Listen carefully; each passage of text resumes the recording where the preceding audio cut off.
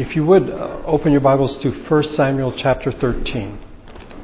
1 Samuel chapter 13.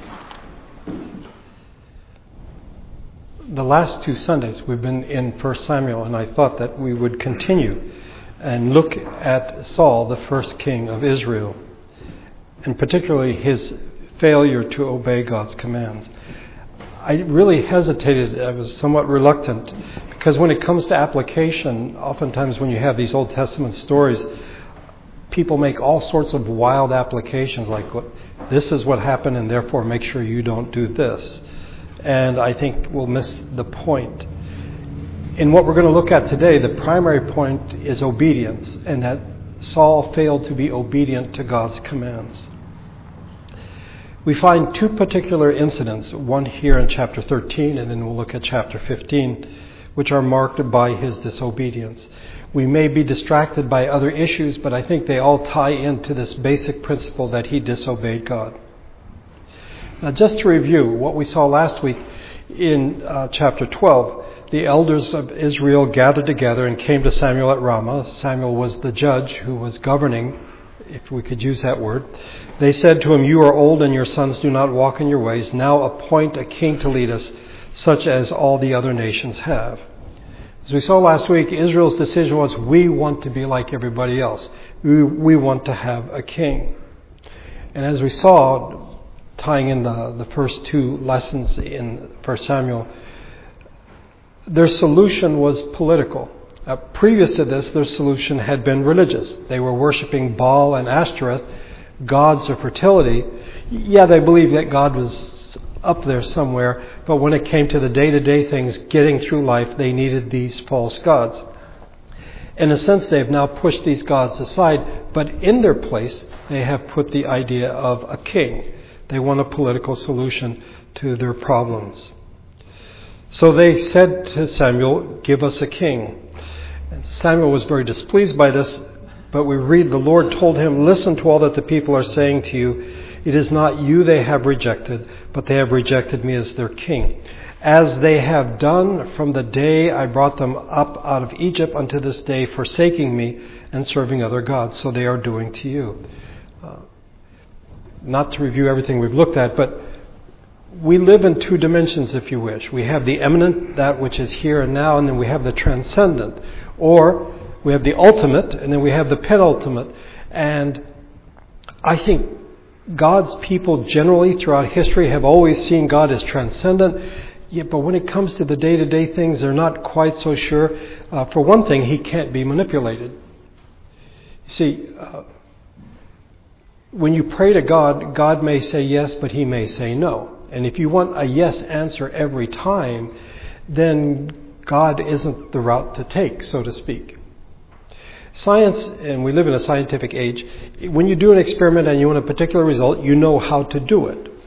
Magic is sort of the same way. You do these things and then you come out with the desired result.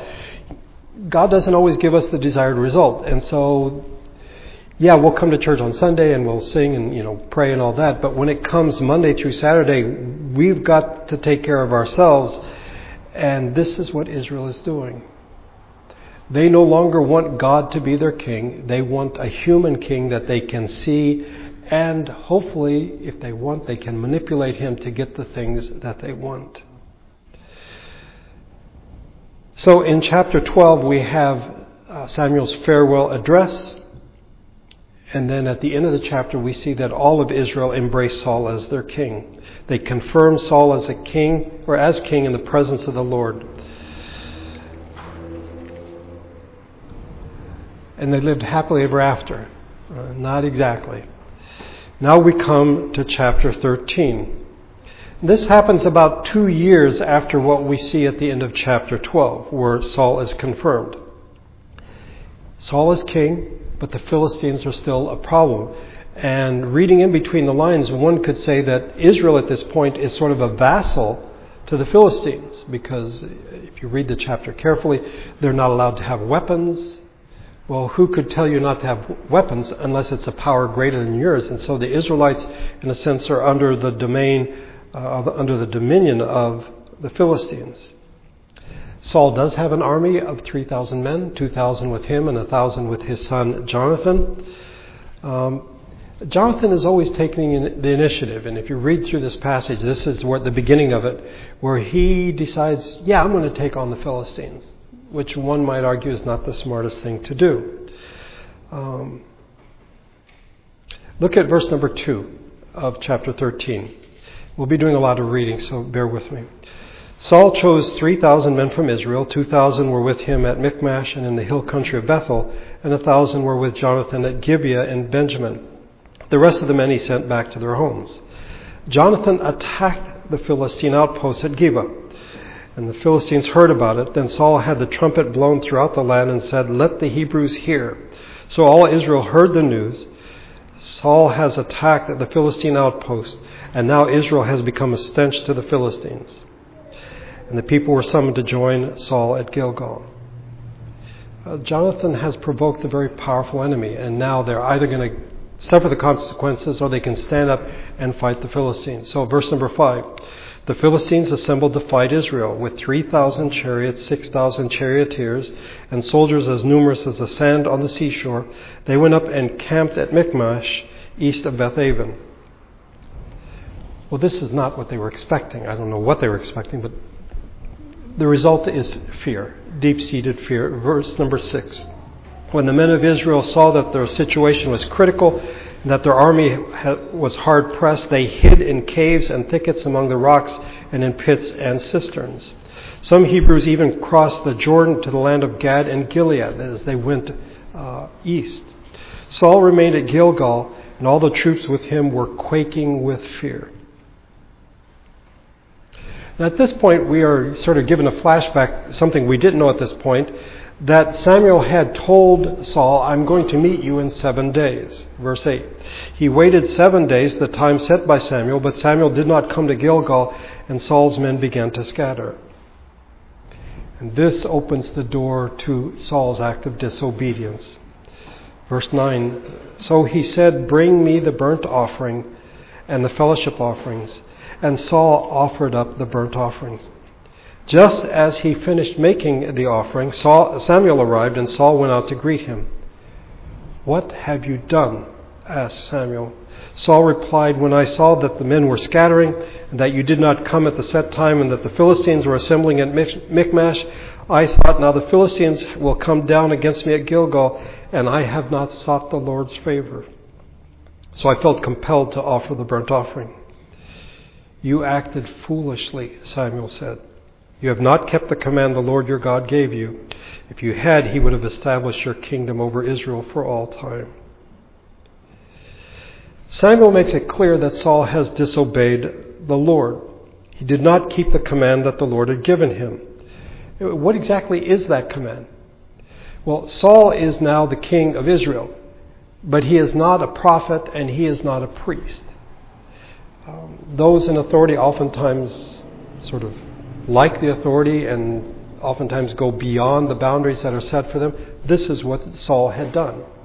It is not his place to offer sacrifices. He's not from the tribe of Levi. He is not a Levite. He is not a priest. And Samuel said he acted foolishly. Now, I want to make something clear at this point. Saul's sin was not that he did not wait, per se. There are times when we are supposed to wait. That wonderful verse in Isaiah 40, "They that wait upon the Lord shall renew their strength. They shall mount out with wings as eagles. They shall run and not be weary, and they shall walk and not faint."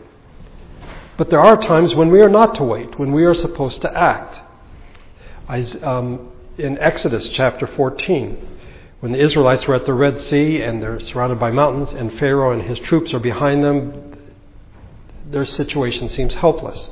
So Moses told the people, "Do not be afraid. Stand firm, and you will see the deliverance the Lord will bring you today. The Egyptians you see today, you will never see again. The Lord will fight for you. You need only to be still." In other words, just wait. Just stand there. Then the Lord said to Moses, "Why are you crying out to me? Tell the Israelites to move on." Now, there's a time when you're supposed to stand, and yes, we'll wait for God to deliver us. There are other times when you need to do something. I would never want to use 1 Samuel 13 as a passage to say impatience, not waiting is in and of itself wrong.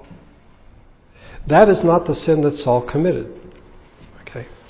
The sin that he committed was acting outside the calling that God had given him. We see this, by the way, centuries later in another king, the King Uzziah, whom we usually think of in very favorable terms, who helped bring about a revival to the people of Judah. But in 2 Chronicles 26, we read, "But after Uzziah became powerful, his pride led to his downfall. He was unfaithful to the Lord his God and entered the temple of the Lord to burn incense on the altar of incense." This is not his job. This belongs to the Levites. Azariah the priest with 80 other courageous priests of the Lord followed him in. They confronted him and said, "It is not right for you, Uzziah, to burn incense to the Lord. That is for the priests, the descendants of Aaron, who have been consecrated to burn incense. Leave the sanctuary, for you have been unfaithful, and you will not be honored by the Lord our God." Uzziah, who had a censer, that is the thing with the incense in it, in his hand ready to burn incense, became angry. While he was raging at the priests in their presence before the incense altar of the Lord's temple, leprosy broke out on his forehead. And Uzziah spent the rest of his life as a leper at a separate house. He died of leprosy. He thought because he was king in a position of authority, that meant he had all authority in every domain. This is what Saul does. I'm the king. I can do the sacrifice. Samuel's not here. He said he was going to be here. 7 days have passed. He takes things into his own hands. And anyway, there are consequences that will come for this. And at verse 14, "Your kingdom will not endure. The Lord has sought out a man after his own heart and appointed him leader of his people, because you have not kept the Lord's command."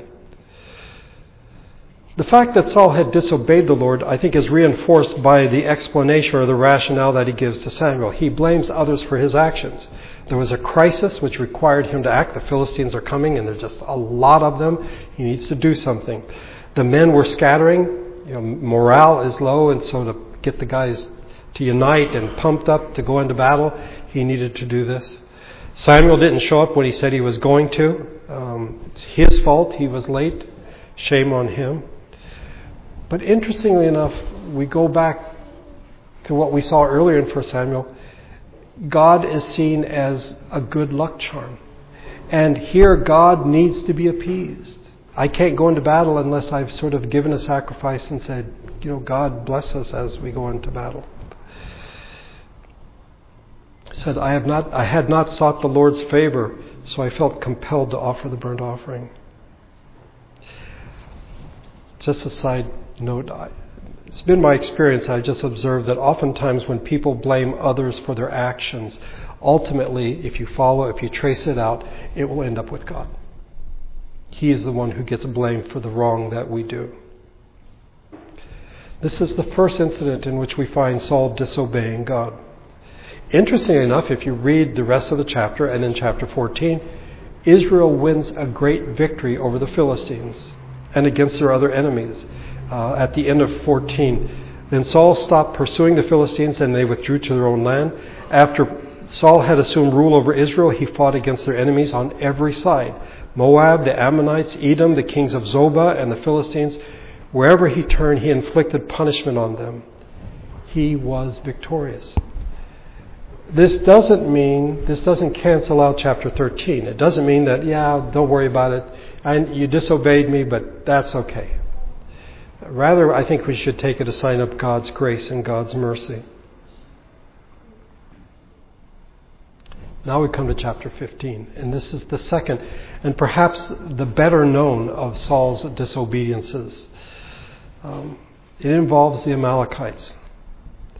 I'll be reading a lot here, bear with me. The first two verses, Samuel said to Saul, I am the one the Lord sent to anoint you king over his people Israel, so listen now to the message from the Lord. This is what the Lord Almighty says. I will punish the Amalekites for what they did to Israel when they waylaid them as they came up out of Egypt. So backstory to this incident. It's recorded in Exodus chapter 17, and then a briefer version is found in Deuteronomy 25. Israel comes out miraculously out of slavery, and then through the Red Sea. They're not yet to Sinai. They're somewhat, I would say, disorganized. And this is the time when the Amalekites decide, we're going to attack these people. They don't know about fighting. They've been slaves. You have a bunch of women and children. This is a perfect time to kill them and to take whatever it is they have. So Moses said to Joshua, this is from Exodus 17, choose some of our men and go out to fight the Amalekites. Tomorrow I will stand on top of the hill with the staff of God in my hands. So Joshua fought the Amalekites as Moses had ordered, and Moses, Aaron, and Hur went to the top of the hill. As long as Moses held up his hands, the Israelites were winning. But whenever he lowered his hands, the Amalekites were winning. When Moses' hands grew tired, they took a stone and put it under him, and he sat on it. Aaron and Hur held his hands up, one on one side, one on the other, so that his hands remained steady until sunset. So Joshua overcame the Amalekite army with the sword. Then the Lord said to Moses, write this on a scroll as something to be remembered, and make sure that Joshua hears it, because I will completely blot out the memory of Amalek from under heaven. Moses built an altar and called it, the Lord is my banner. He said, and this is important, for hands were lifted up to the throne of the Lord. The Lord will be at war against the Amalekites from generation to generation. Remember this story as a child in Sunday school, thinking that somehow there was something magical. When Moses held his hands up, they were winning, and then when his hands came down, the Amalekites were winning. No, this is a posture of prayer. Hands were raised to heaven. And so there's a real awareness that the victory will belong to God. And they look to God with raised hands to provide the victory. More than that, in connection with what we're looking at in 1 Samuel 15, God basically made a promise that one day he would take vengeance on the Amalekites. So he tells Moses, write it on the scroll. I want people to remember this. The abbreviated form is found in Deuteronomy 25. Remember what the Amalekites did to you along the way when you came out of Egypt. When you were weary and worn out, they met you on your journey and cut off all who were lagging behind. They had no fear of God. When the Lord your God gives you rest from all the enemies around you in the land he is giving you to possess as an inheritance, you shall blot out the memory of Amalek from under heaven. Do not forget. So here is, again, the promise of future retribution. This is the background to this incident. The time has now come. They have a king. They have peace. Saul has defeated their enemies. And now it's time to take care of business. Something that happened centuries before. God hasn't forgotten. He doesn't want his people to forget. They are now to do what God commands. Verse 3, 1 Samuel 15.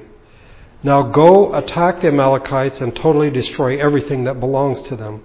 Do not spare them, put to death men and women, children and infants, cattle and sheep, camels and donkeys. So Saul summoned the men and mustered them at Telaim, 200,000 foot soldiers and 10,000 men from Judah. Saul went up to the city of Amalek and set an ambush in the ravine. Then he said to the Kenites, go away, leave the Amalekites, so that I do not destroy you along with them, for you showed kindness to all the Israelites when they came up out of Egypt. So the Kenites moved away from the Amalekites. Then Saul attacked the Amalekites all the way from Havilah to Shur, to east of Egypt. And now comes the disobedience. Verse 8. He took Agag, king of the Amalekites, alive, and all his people he totally destroyed with the sword. But Saul and the army spared Agag and the best of the sheep and cattle, the fat calves and lambs, everything that was good. Those they were unwilling to completely destroy, but everything that was despised and weak, they totally destroyed. I wanted to point out something. Saul killed everybody except Agag the king, that is in terms of human life. So the problem that he has is not with the harshness of God's command. I would say for me, that's the issue. when God says, okay, Damon, I want you to go over here and kill everybody. Men and women, boys and girls. Just kill them all. I actually had to correct my notes because originally in my notes I put, I'm not doing that. Well, that's somewhat rebellious. I think a better way to put it is, I don't want to do that. Can we talk about this? But that's not an issue for Saul.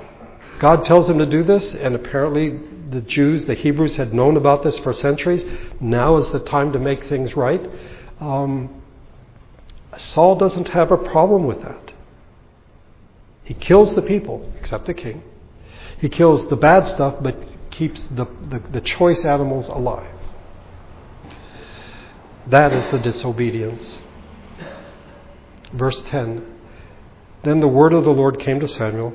I am grieved that I have made Saul king, because he has turned away from me and has not carried out my instructions. Samuel was troubled, and he cried out to the Lord all that night. I find myself deeply moved by Samuel's being troubled for Saul. Saul had basically pushed him out of position. He was judge, and people were like, no, we want a king. One might be tempted to say, well, I told you, you should have stuck with me as judge. But no, Samuel is deeply troubled. He cries out to the Lord all night. Verse 12, early in the morning, Samuel got up and went to meet Saul, but he was told Saul has gone to Carmel. There he has set up a monument in his own honor and has turned and gone over down to Gilgal. And here we already know he disobeyed God, but now we begin to look at causes, things that tie into the disobedience. For some reason, he decided that he was worthy of a monument. This is the first in the history of the Jews. Up to this point, every monument that has been built, usually of stone, has been to honor God. As in when we began this series, Ebenezer, the rock of help.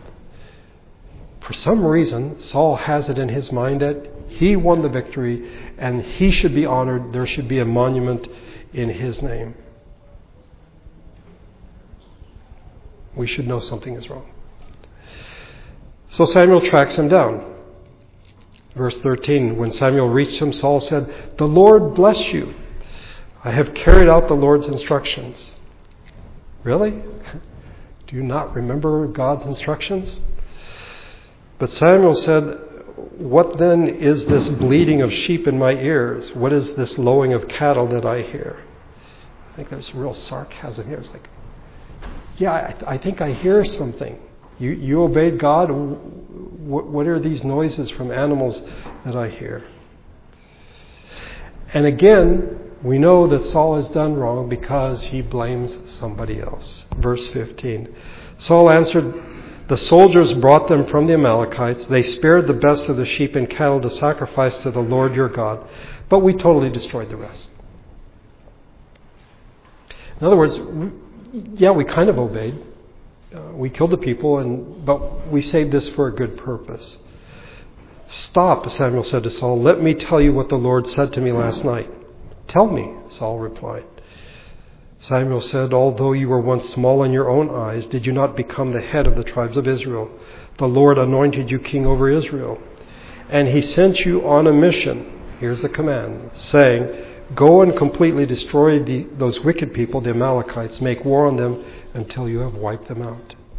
Why did you not obey the Lord? Why did you pounce on the plunder and do evil in the eyes of the Lord? "But I did obey the Lord," Saul said. "I went on the mission the Lord assigned me. I completely destroyed the Amalekites and brought back Agag, their king." And again, now he blames others, but this is with a religious slant. "The soldiers took sheep and cattle from the plunder, the best of what was devoted to God, in order to sacrifice them to the Lord your God in Gilgal." Here we find a principle that I think we first come in contact with at Jericho. The idea of something being totally devoted to God. In Joshua chapter 6, we are told the story of how they captured Jericho. That for 6 days they march around the city once each day, and on the 7th day they march around 7 times. On the 7th day they got up at daybreak and marched around the city 7 times in the same manner, except that on that day they circled the city 7 times. The 7th time around, when the priest sounded the trumpet blast, Joshua commanded the people, "Shout, for the Lord has given you the city. The city and all that is in it are devoted to the Lord." They devoted the city to the Lord and destroyed with the sword every living thing in it, men and women, young and old, cattle, sheep, and donkeys. That is to say, this is, as troubling as it is for us, this is an act of worship, of dedication. This all belongs to God, which makes Achan sin when he keeps some of it all the worse, because he has actually stolen from God, from the altar, the things that belong to God. This is what Saul and his men were to do to the Amalekites.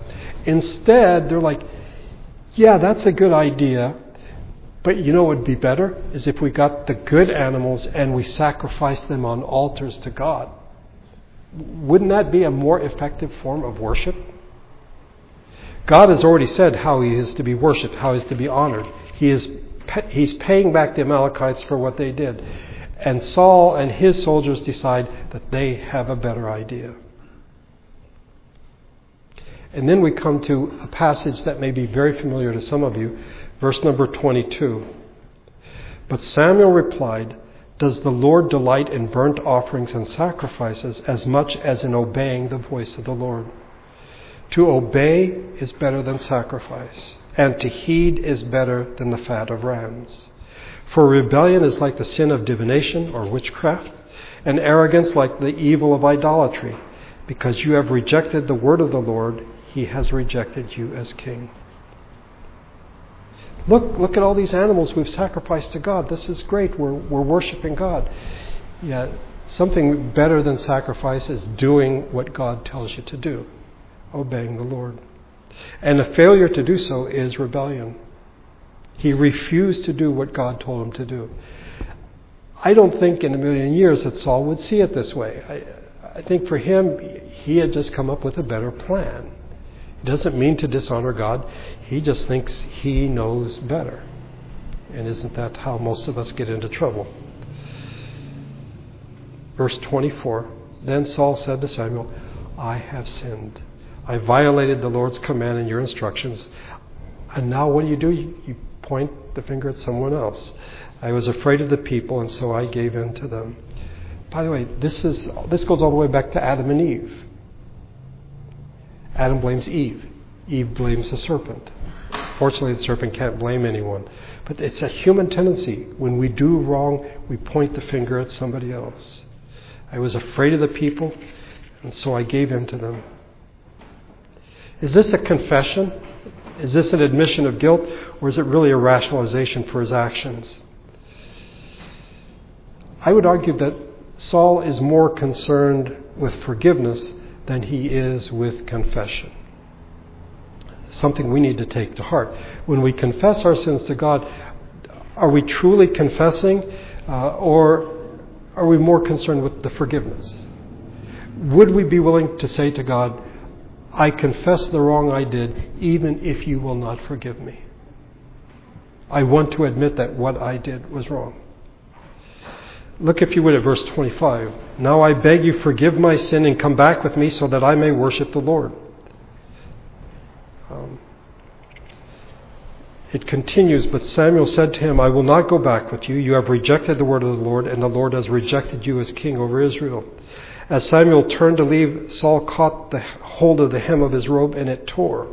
Samuel said to him, "The Lord has torn the kingdom of Israel from you today, and has given it to one of your neighbors, to one better than you. He who is the glory of Israel does not lie or change his mind, for he is not a man that he should change his mind." Verse 30. Saul replied, "I have sinned, but please honor me before the elders of my people and before Israel. Come back with me so that I may worship the Lord your God." So Samuel went back with Saul, and Saul worshipped the Lord. I think this is the key here. It's all about, he wants to look good. I mean, what happens if Samuel walks off and people are like, "Hey, what happened?" So now Samuel, in fact, goes with him, and Saul worships the Lord. And then Samuel does something, well, he finishes the job. Verse 32. Then Samuel said, "Bring me Agag, king of the Amalekites." Agag came to him confidently, thinking, surely the bitterness of death has passed. I'm going to make it through this day. But Samuel said, as your sword has made women childless, so will your mother be childless among women. And Samuel put Agag to death before the Lord at Gilgal. Then Samuel left for Ramah, but Saul went up to his home in Gibeah of Saul. Until the day Samuel died, he did not go to see Saul again, though Samuel mourned for him. And the Lord grieved that he had made Saul king over Israel. As I said at the beginning, I was somewhat reluctant to preach on these passages because there's, I think, the danger of making application incorrectly. We need to understand that what Saul did that was wrong was his disobedience. The other matters are symptoms, okay? They're attitudes, they're actions that may have led to the disobedience. His impatience, his fear, thinking that he knew better than God did. We need to own up to the reality that we are flawed beings. It is God who is working in our lives to bring us to maturity. But we are going to mess up. I think one of the difficult things for me in going through this passage is I find myself more like Saul than I would care to admit. But we can rest in the reality of Ebenezer. Thus far has the Lord helped us. And as we saw a barren woman, Hannah, and then Eli's wicked sons, Samuel coming on the scene. What happens when the Philistines defeat them and take the ark? When the ark is returned, when the ark is put aside. And all of these, if you wish, for lack of a better word, crazy things, God is still at work. And God's purposes in our lives are not diminished. They are not frustrated. They are not thwarted by our disobedience. But we are to be obedient. By the way, it was because of Saul's disobedience that it opened the door for another man to lead Israel. He shows up in the next chapter, and that's David. So, if we make the application today, I would say we are to obey God. And you're like, okay, in what are we to obey God? I think that's sort of a disingenuous question, because I think we know. But let me just start at the beginning. We are to love the Lord our God with all our heart, mind, soul, and strength. We are to love our neighbor as ourselves. We are to love God enough to be content, and we are to love our neighbor enough not to covet. It's a good place to start. And by God's grace, may we seek to be obedient. Maybe it's just me, but obedience is a word that I normally associate with children, not with adults. Is that the case with you? When you say this being is obedient, I tend to think a child. I don't think of an adult. And somehow I think when we become adults, obedience is sort of, we think, can be left behind. And again, we're more like Saul than we care to admit. We think we know better than God. No. Love the Lord your God enough to be content. And love your neighbor as yourself. Love your neighbor enough not to covet. And by God's grace, may we be people of obedience. Let's pray together.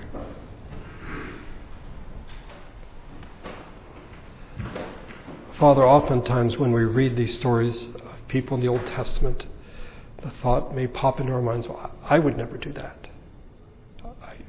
I would obey God. I would do what I was told. The reality is, if we look at our lives, the past week, perhaps the past day, the past hours, we have not always been obedient as we should be. On our own, we cannot be. We need your Spirit who lives within us. We need your grace to guide us in the path of obedience as you seek to bring us to a place of maturity. There's something about us that we think we know better than you.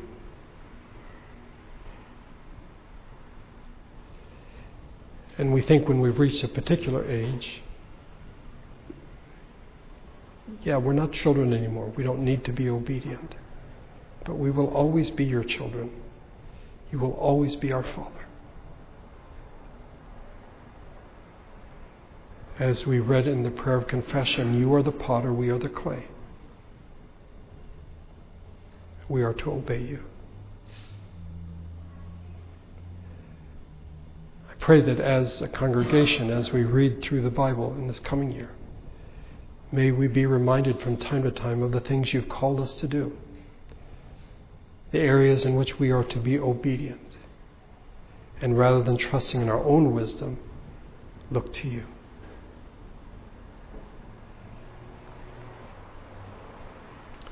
Thank you for bringing us together today to worship you in spirit and in truth. May your spirit and your grace go with us as we leave this place. I pray in Jesus' name.